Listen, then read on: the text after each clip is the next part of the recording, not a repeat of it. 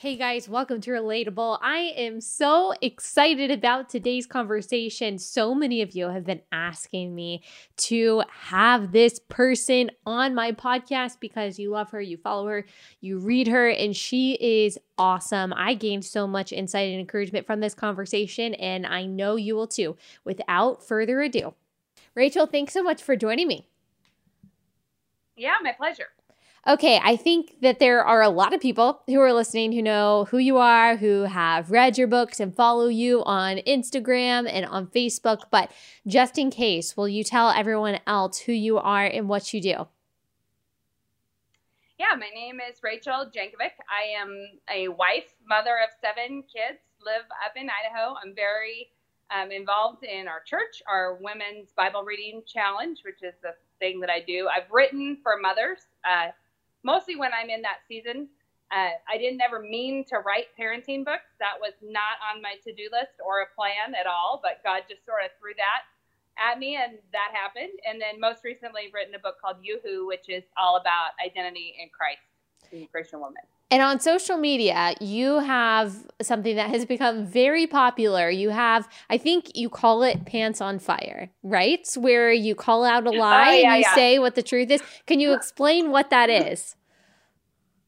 Yeah, that was, all these things are sort of connected, but that is about my new book, Yoo-Hoo, where I am really riffing off of that passage in Colossians about how you're being deceived by worldly philosophies. You're trading these wonderful riches of the Christian faith for just cheap junk, which I see Christian women doing all over the place.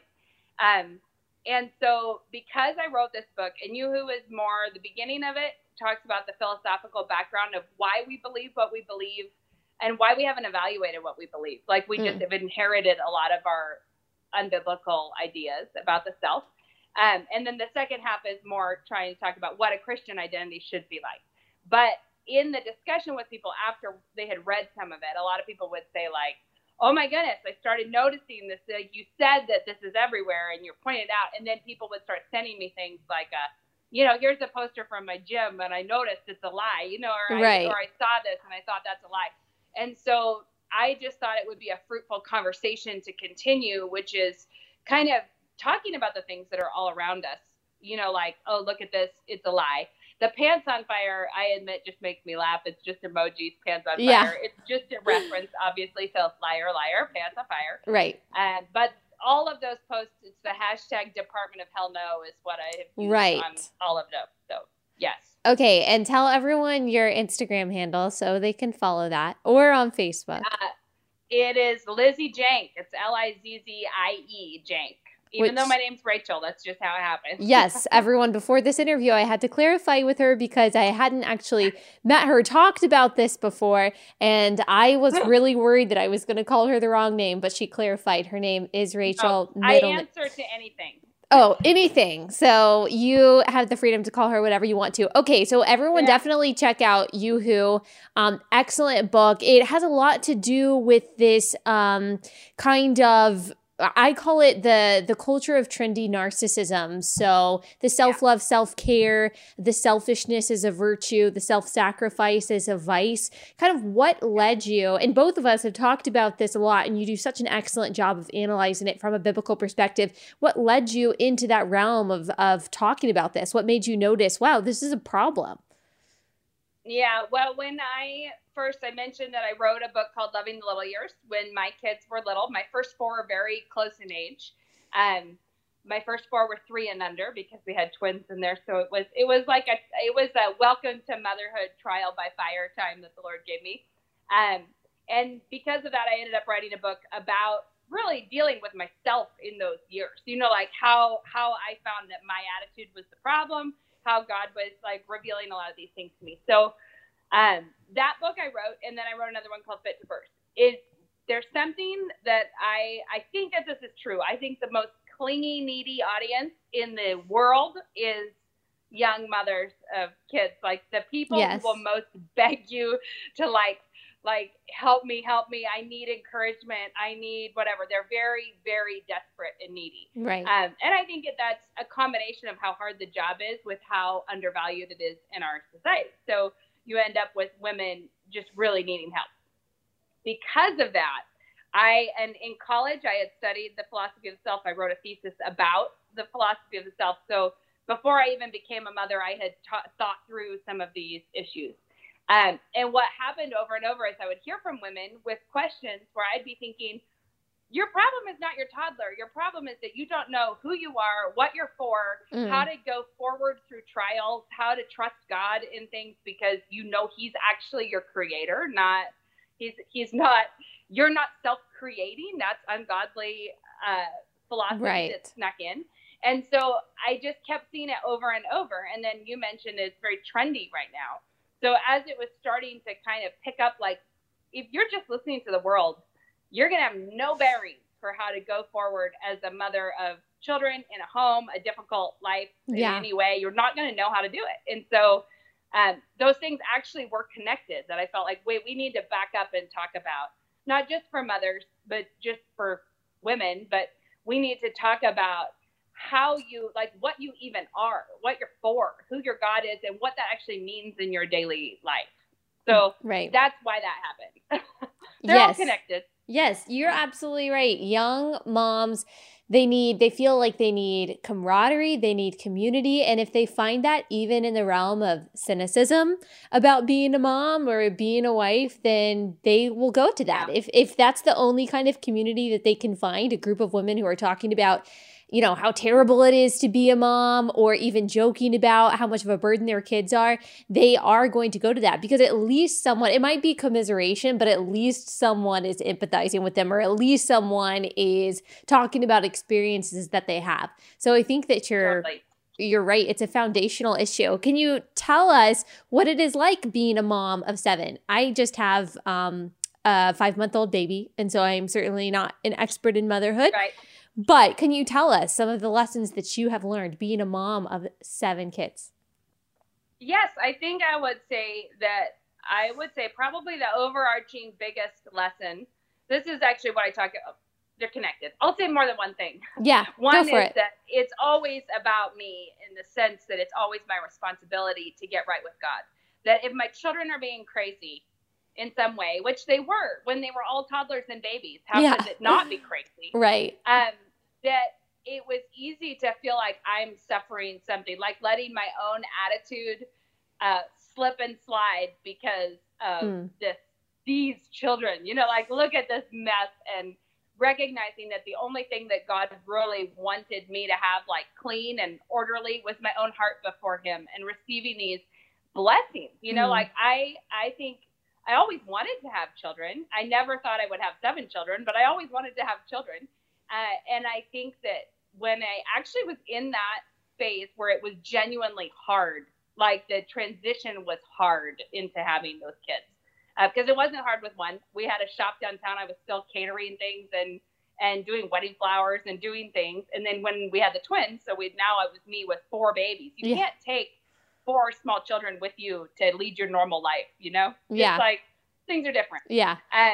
And at that time, I think that what I really was learning is submission to God, and to what God had called me to, and to trust him that this is the best thing I can be doing, because this is the good works that he prepared for me in advance to walk in. You know, like, this is what I'm called to do. And even if I can't see it being valuable today, you know, that it will be. And, you know, now I'm an old mom. So now I have almost 4 teenagers, you know, like, now that crazy kids turned into a much different kind of group. And now I can see the fruit of those years in a very different way, and see how my little, like, the things I would have wanted to grasp onto, like my creativity, my time for myself, or my whatever, that God has handed that back to me, but is like, instead of this like little trickle of my creativity, it's like this roaring river that is so much bigger than I ever could have done by myself, when I have all these really incredible people around me that I'm like, the Lord called me not just to something better, but to something better, even in the same areas that I already loved. And it was just that submission to his calling that has been so fruitful. Is there one thing, looking back, that you wish you would have cherished more when they were in that little stage? Cherished more? I don't know if it's like a season or a moment or a lesson or something. Yeah, so I'm not a sentimental mom, but I have to make that decision all the Really, that time kind of to not. surprises me. Are you not a sentimental person at all, or just when it comes to motherhood? No, what I mean by sentimental, I mean like I deliberately choose to not get sad about the baby. Gotcha. You know, like Gotcha. like that Yes. I don't think it's fruitful to be sad about that. Gotcha. So what I think about, I don't mean that I don't love it. I do. No, I know. just I knew definitely that. get like, Yeah. wait, why haven't I had a baby in 4 years? How did I get old enough to not be having babies? That's Yeah. a surprise.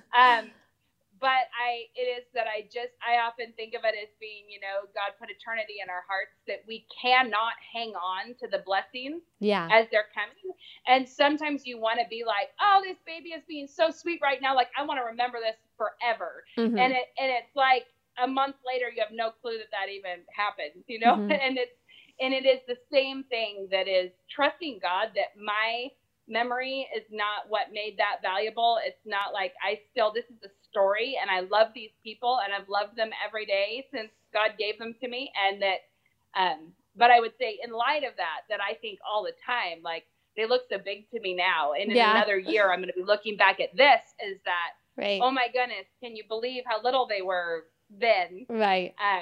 So I guess I'm always just trying to receive the blessings of the day to day with full gratitude for what God has given me today. Right. There is a lot of fear, I would say, among Christian moms right now, especially people like me who are new moms. We just look at how culture has changed so much. Not only do they devalue parenthood and children from in the womb to out of the womb, but also just how basic truth is being warped into deceit, whether it's gender, whether it's when life starts. And we're worried about what's to come, even knowing the eternal truth of the fact that, you know, one day Jesus is going to rule in perfect peace. There's just a lot of fear and anxiety. So what do you say to moms that are like, I don't know what to do. I don't know how to raise my child in a godly way amidst all of these cultural changes?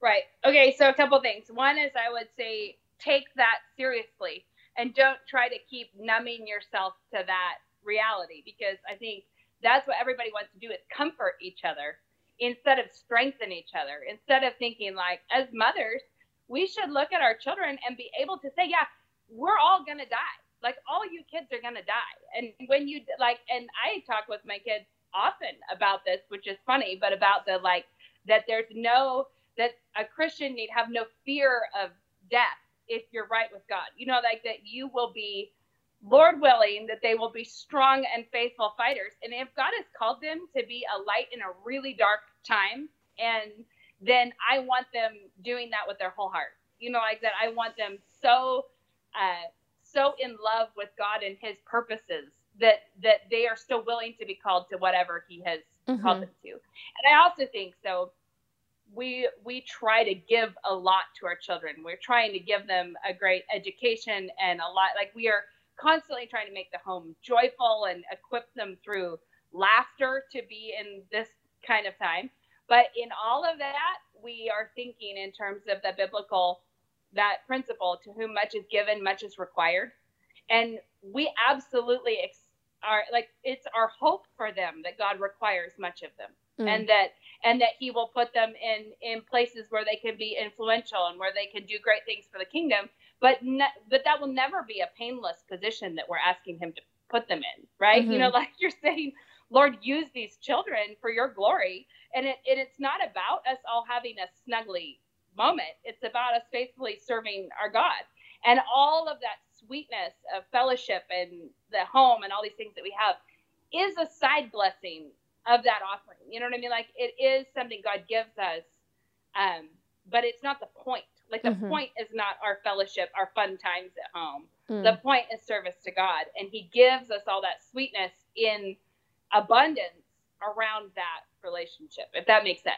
Yes, it does. I would say that the conversations that are had in the home for equipping that service to God maybe are more complicated. It's hard for me to know since I wasn't a mom 20 years ago and I am a mom today. It seems like the conversations around things like sex and sexuality and gender and marriage, all these things that maybe our parents took for granted because it was more mainstream, they're a lot more complicated. They're a lot more complex today.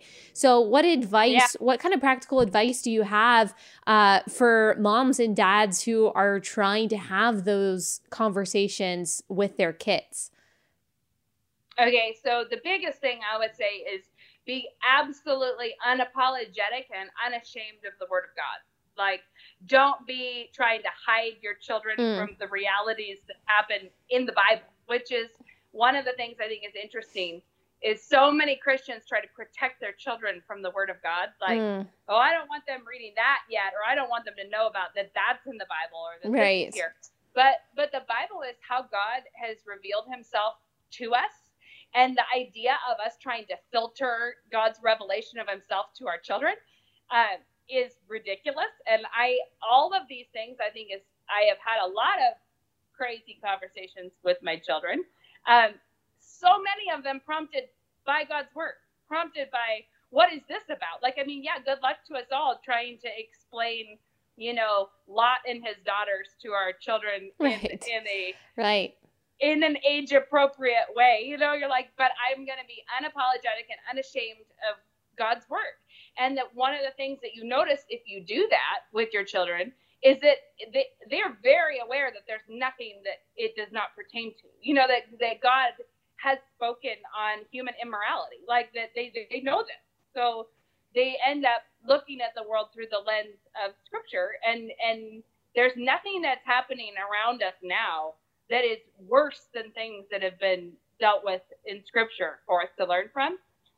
So I guess I would just say and not along with unapologetic and unashamed of God's word is read it, know God's word, and embrace it and talk about it with your children, like be talking about it. And I think that will prompt all kinds of things. I do shelter my children from, like, there are things that we would be like, no, we're absolutely not going to go hang out at, downtown during a gross parade. We're not going to go do that kind of thing. But my children don't have categories to put sin in. And in all of those cases, because of scripture, we have a companion category of faithfulness and how God dealt with it, which means that, that's a good thing. Right. Okay, talk to me about education. Christian school, private school versus homeschool versus public school. What did you guys decide to do with your kids and why? Our kids are in a private Christian school, but it's a classical Christian school. I jokingly say I was homeschooled at school. My parents were really involved. Mostly my dad was involved in starting our school that I went to when I was little. When my sister was in kindergarten, it was our first year. And so our life was both of my parents at school and helping and teaching. And my dad went back to take Latin classes at the University of Idaho so that he could teach Latin to the kids at Logos when we were little. So they were very involved in this. And I think in the 80s, 89, 88, somewhere in there, he wrote a book called Recovering the Lost Tools of Learning, which is all about classical education. So our kids go to the school that I went to. And in spite of the fact that there's a lot of reasons I love a school setting, and we love classical education for a lot of reasons. The one hill we would die on is Christian education, which is that what you're teaching your children needs to be from a Christian worldview, from a Christian perspective. And so the actual method, while we've chosen classical private school, if we lived somewhere else, I don't know that that's what we would choose. But what we're really all about is following those clear things that are said in scripture about like how we should be teaching our children all the time, and bringing them up in the nurture and admonition of the Lord. And that we just believe very strongly that scripture makes a plain argument for us to not follow a secular education path with our children.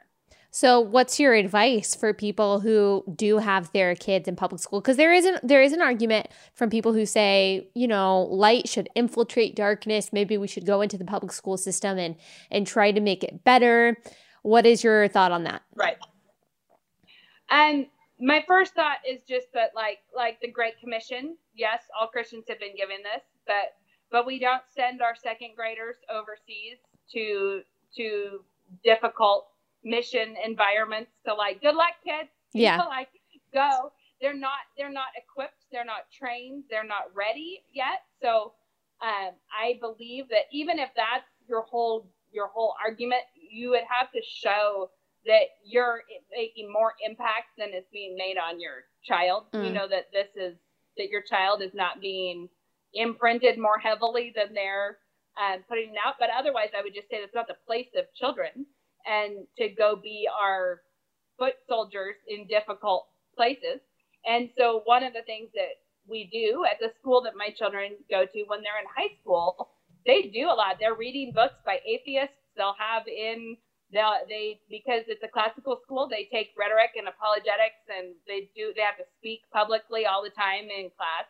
But they will invite in, the head of the local humanist association who will present things to them. Like, they're not being sheltered from the world. Right. They're being equipped to be in it and know what they're up against. Right.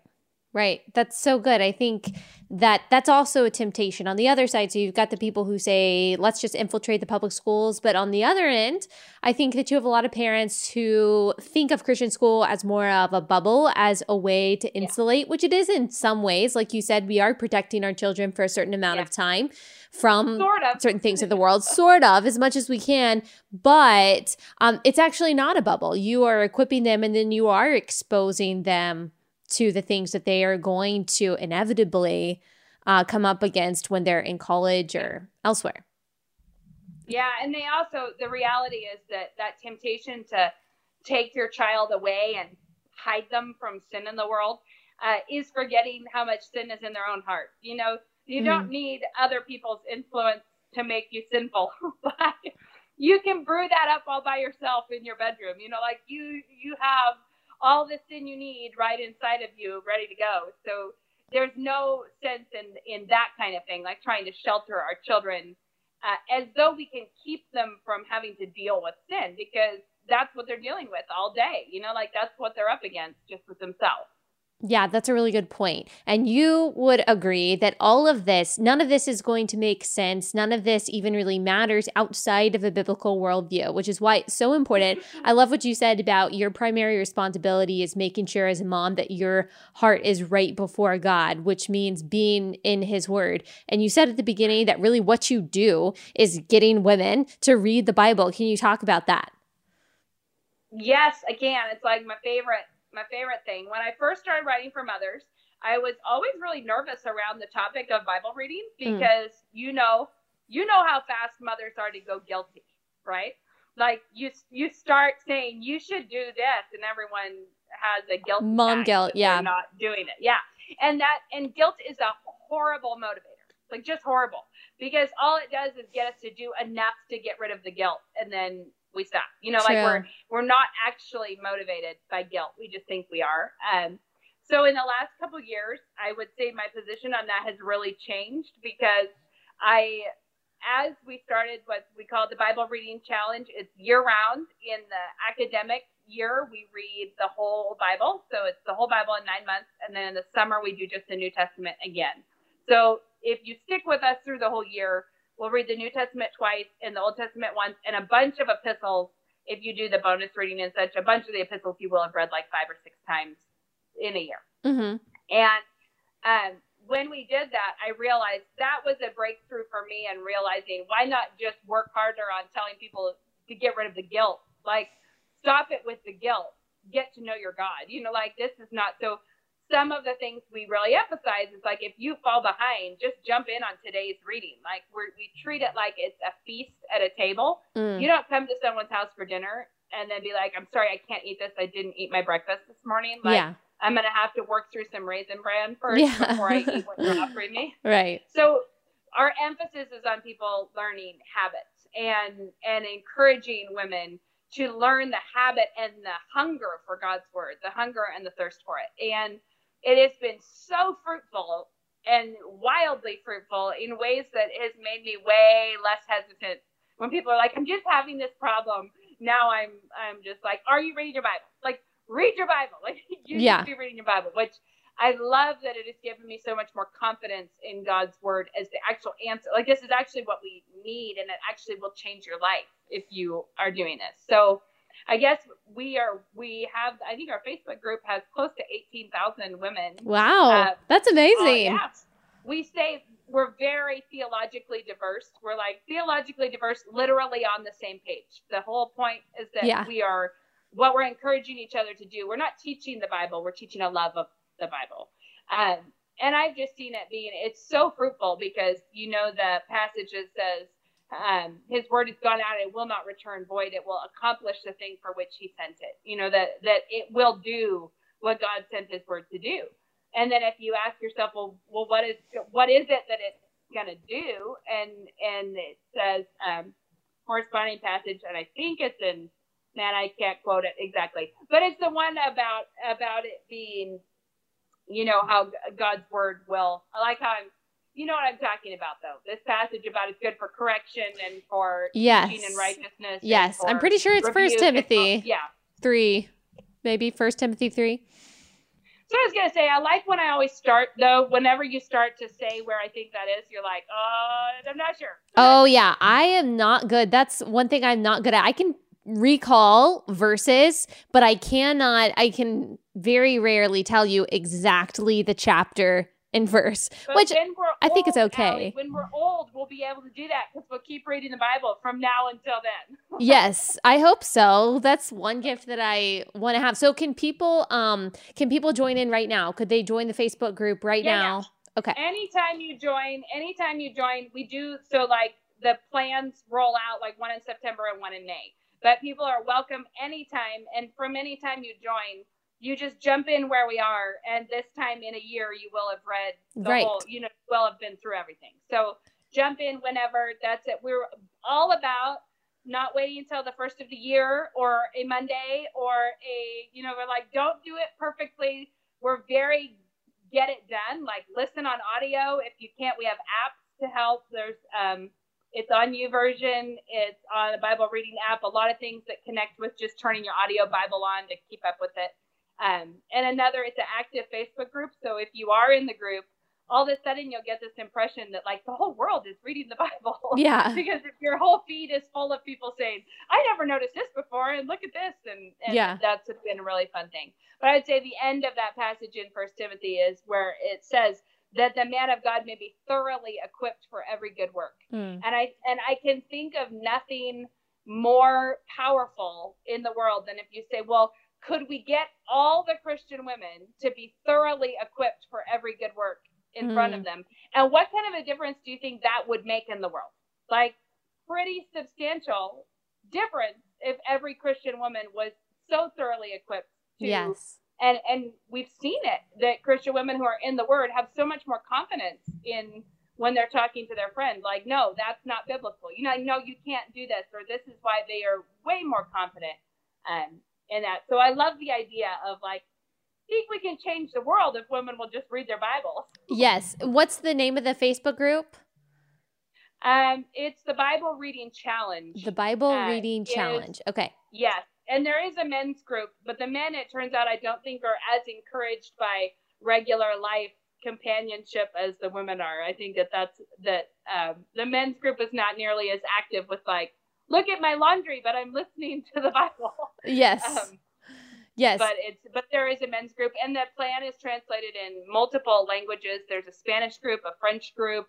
There's people all over the world that we are literally on the same page with. It's been wonderful. That is awesome. There aren't very many resources like that for women that are literally bringing women just into the Bible rather than creating almost like an emotional filter in front of the Bible. Like if we think about Instagram filters or something, making something look different or more polished, not as many so-called flaws. And a lot of women's devotionals do that. Like, here's the pretty filter in front of the Bible because you can't emotionally handle what's in here. And because I think we're so afraid of mom guilt, and we don't want to we're afraid that mom guilt or any kind of guilt is going to push someone away from the word. So we kind of make it the Bible like we don't want them to feel bad. Yes. So we make it a suggestion. It's a suggestion. And let me make this really easy and chewable for you.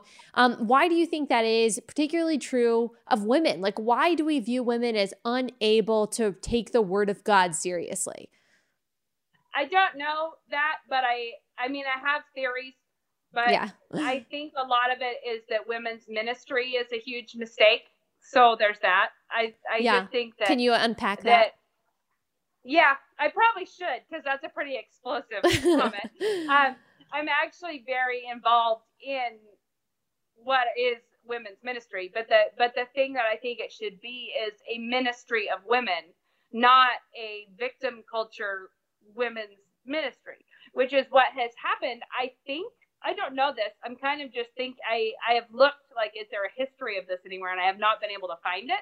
But I suspect that women's ministries grew out of essentially women's auxiliary type things that the women would gather to do what was seen as women's work for the church, right? Mm-hmm. So they're like, what are they doing? They're making food for people. They're knitting things for soldiers. They were getting together to work together, right, to minister to others.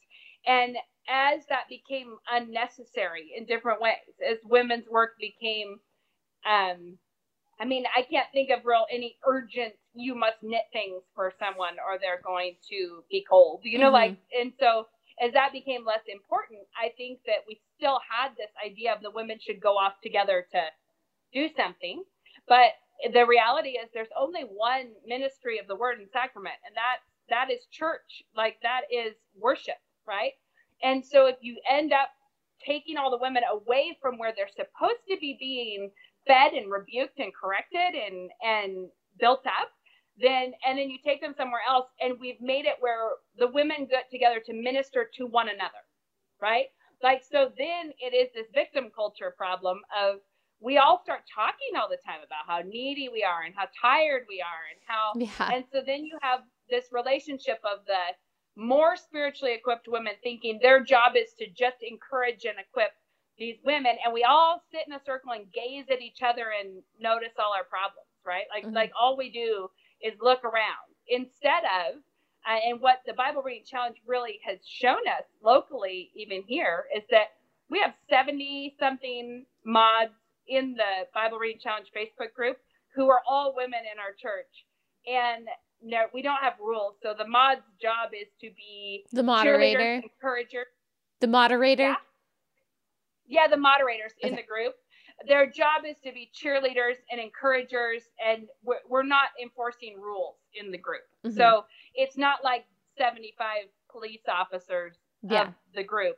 It's 75 women who are using hospitality and encouragement to try to drive other women to the word. And so what I think you can see there is the difference between a ministry to ourselves and a ministry of women behaving like biblical women who are wanting to encourage other women to be in the word. And the fellowship of working together is so sweet, like working together. Whereas if we were getting together to say, like, how can we encourage one another? Well, we're way better at encouraging one another to faithfully work together. And it's almost like a big group of running partners. Yeah. Like, we're working hard together and we're encouraging one another in the Lord and in the word, but it's not like, oh, today I need to bring you a blessing that will help you today. And in the course of this, we've also seen a number of times, probably 10 different times that I know of, where a woman in a church somewhere is doing the Bible Reading Challenge. She's all excited. She's like, I want to invite all my friends to read the Bible with me because this is amazing. And I never saw all these connections. And she's so excited. So she goes to the leader of the women's ministry and they say, no, you cannot. Like, You cannot tell the women in our church about this because Wow. they can't handle it. They like the women in our church, they will feel guilty. This is Right. too much for them. It's like a weird mothering problem instead of a faithful co-laborer being like, you can, come on, you know, like we're doing this, come alongside of us Wow. and do it with us. Wow. I just think there's weird stuff going on there. Yeah. Yeah. I mean, I guess it kind of goes back to the Garden of Eden. The woman has always been especially deceived and more susceptible to deception. And that's true today. That's like the most popular Bible verse of all. You brought it up. Yes, that the women, gullible women. Gullible, but I mean, it's true, and I've talked about this. I'm sure you've talked about it too. If we're all honest with ourselves and we lay down our pride, it's not that men can't be deceived. Obviously, Adam was deceived as well, but women are so susceptible to deception, and some of it is because of that self-victimization that we are in. We deceive ourselves, and how do you know you're being deceived? You don't. That's the point of deception. So, I love what you guys are doing, and I think it's such a more actually positive and empowering, if you will, view of women that we are made with the capacity to be able to seek after God and to serve other people. Yeah. But I do, sorry, go ahead. No, I was going to say, I do think it's a two-part thing. I think there's the women who are identifying themselves as victims who need the encouragement of the women that they think are not victims. Like I'm the victim of how hard I'm having it, and you seem more together, so you should minister to me. And I think on the other end of that, because I told you I had exposure to the world's most clingy audience, you know, at the Writing for Young Mothers. Yes. And on the other end of that, when you think of the Word of God as like a huge banquet table that is just loaded with stuff to strengthen us and to equip us and to encourage us. And I think I'm sure you've had this experience. I know I did when I would blog some from others, is getting those desperate messages from people like, can you just say something about this? Like, I need to be encouraged in this area, or I need to be whatever. And I started to see that. I always resisted it because I was like, I actually have responsibilities right here. Like, I'm actually not going to get up in the morning and worry about you. Like, I have closer responsibilities. But I have always thought it is like people who are under the table looking for you to drop crumbs to them. And I think that temptation goes two ways. You have the people under the table who have become beggars. Like they have made themselves be poverty stricken under there begging for crumbs. And then you have people who actually are reading God's word who have started to be like, you know what I should do? I should throw biscuits under the table. Like I should just be constantly making mess down there for them to eat. Instead of pulling people up to the table. Get up. Yeah. There's a seat right here. There is a plate here. Like, you don't belong under the table, and I shouldn't be throwing food under the table. Like, we should, all of us, be sitting together enjoying the table fellowship as partakers of Christ. Like, we could all sit here together and enjoy each other, and that is more strengthening and encouraging than anything I could pass people under the table. Yeah, which is exactly what you guys are doing through the Bible reading challenge. Is you're saying, hey, there's actually a place right here for you. And there is a place for people like you who are, you know, have been reading the Bible for years to say, okay, this is how you do it, right? Like, this is how you do it. Here's how you use your utensils, or however long you want to go with the metaphor. Yeah. And this is how you do it. This is how you enjoy it. I think that is better and more effective than just throwing people the scraps after you've eaten them. 100% better. And it's also way more exciting because all of a sudden you see the power of God's word in their life. Right. And it's a wonderful, wonderful thing because you see it in your own life and you see it in the lives of others. And it's very humbling. It's like, nobody needs me to filter this for them, but we can talk over it and encourage one another. And that's wonderful. Absolutely. Okay. Will you direct people anywhere you want them to go, to your stuff, to the Bible reading challenge, to your book? Right. I would say if you go to christkirk.com/Bible challenge, that is the website where there's the printables, there's links to all the apps, there's, you know, I think there's an invitation video, and there's links to the Facebook groups, and everything is right there. So if you're interested in the Bible reading challenge, and I have to say, everybody, it's about 6 chapters a day, which is intimidating if you've been told your whole life that you should just meditate on one verse and that'll be enough. But if you time yourself reading Ephesians, probably like 11 to 15 minutes of reading, like at 6 chapters, you can read it that fast. Read it just like you're reading a blog or something else, not like trying to wring everything out of it. But if you're interested in it, it's absolutely doable. Jump in, and that's probably the best resource for that. And otherwise, I guess I'm on Instagram. My publisher, Canon Press, has a lot of videos of me doing various things, but I have no one-stop shop to catch up with me. Yes. Follow. Okay, so it's, will you repeat the URL? Yes, Christ Kirk. It's KIRK. ChristKirk.com/Bible Challenge. Bible Reading Challenge. Bible Reading Challenge. Man. That's okay. We'll double check and we'll put it in the description. I like how I can't remember in this moment. That's okay. And people can follow you on Instagram and check out all of your stuff. And I think you have a Facebook page where people can go to because you post a lot of things on there.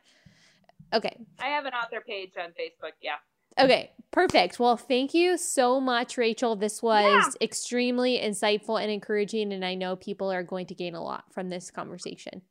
Great. Well, nice to chat with you, Allie.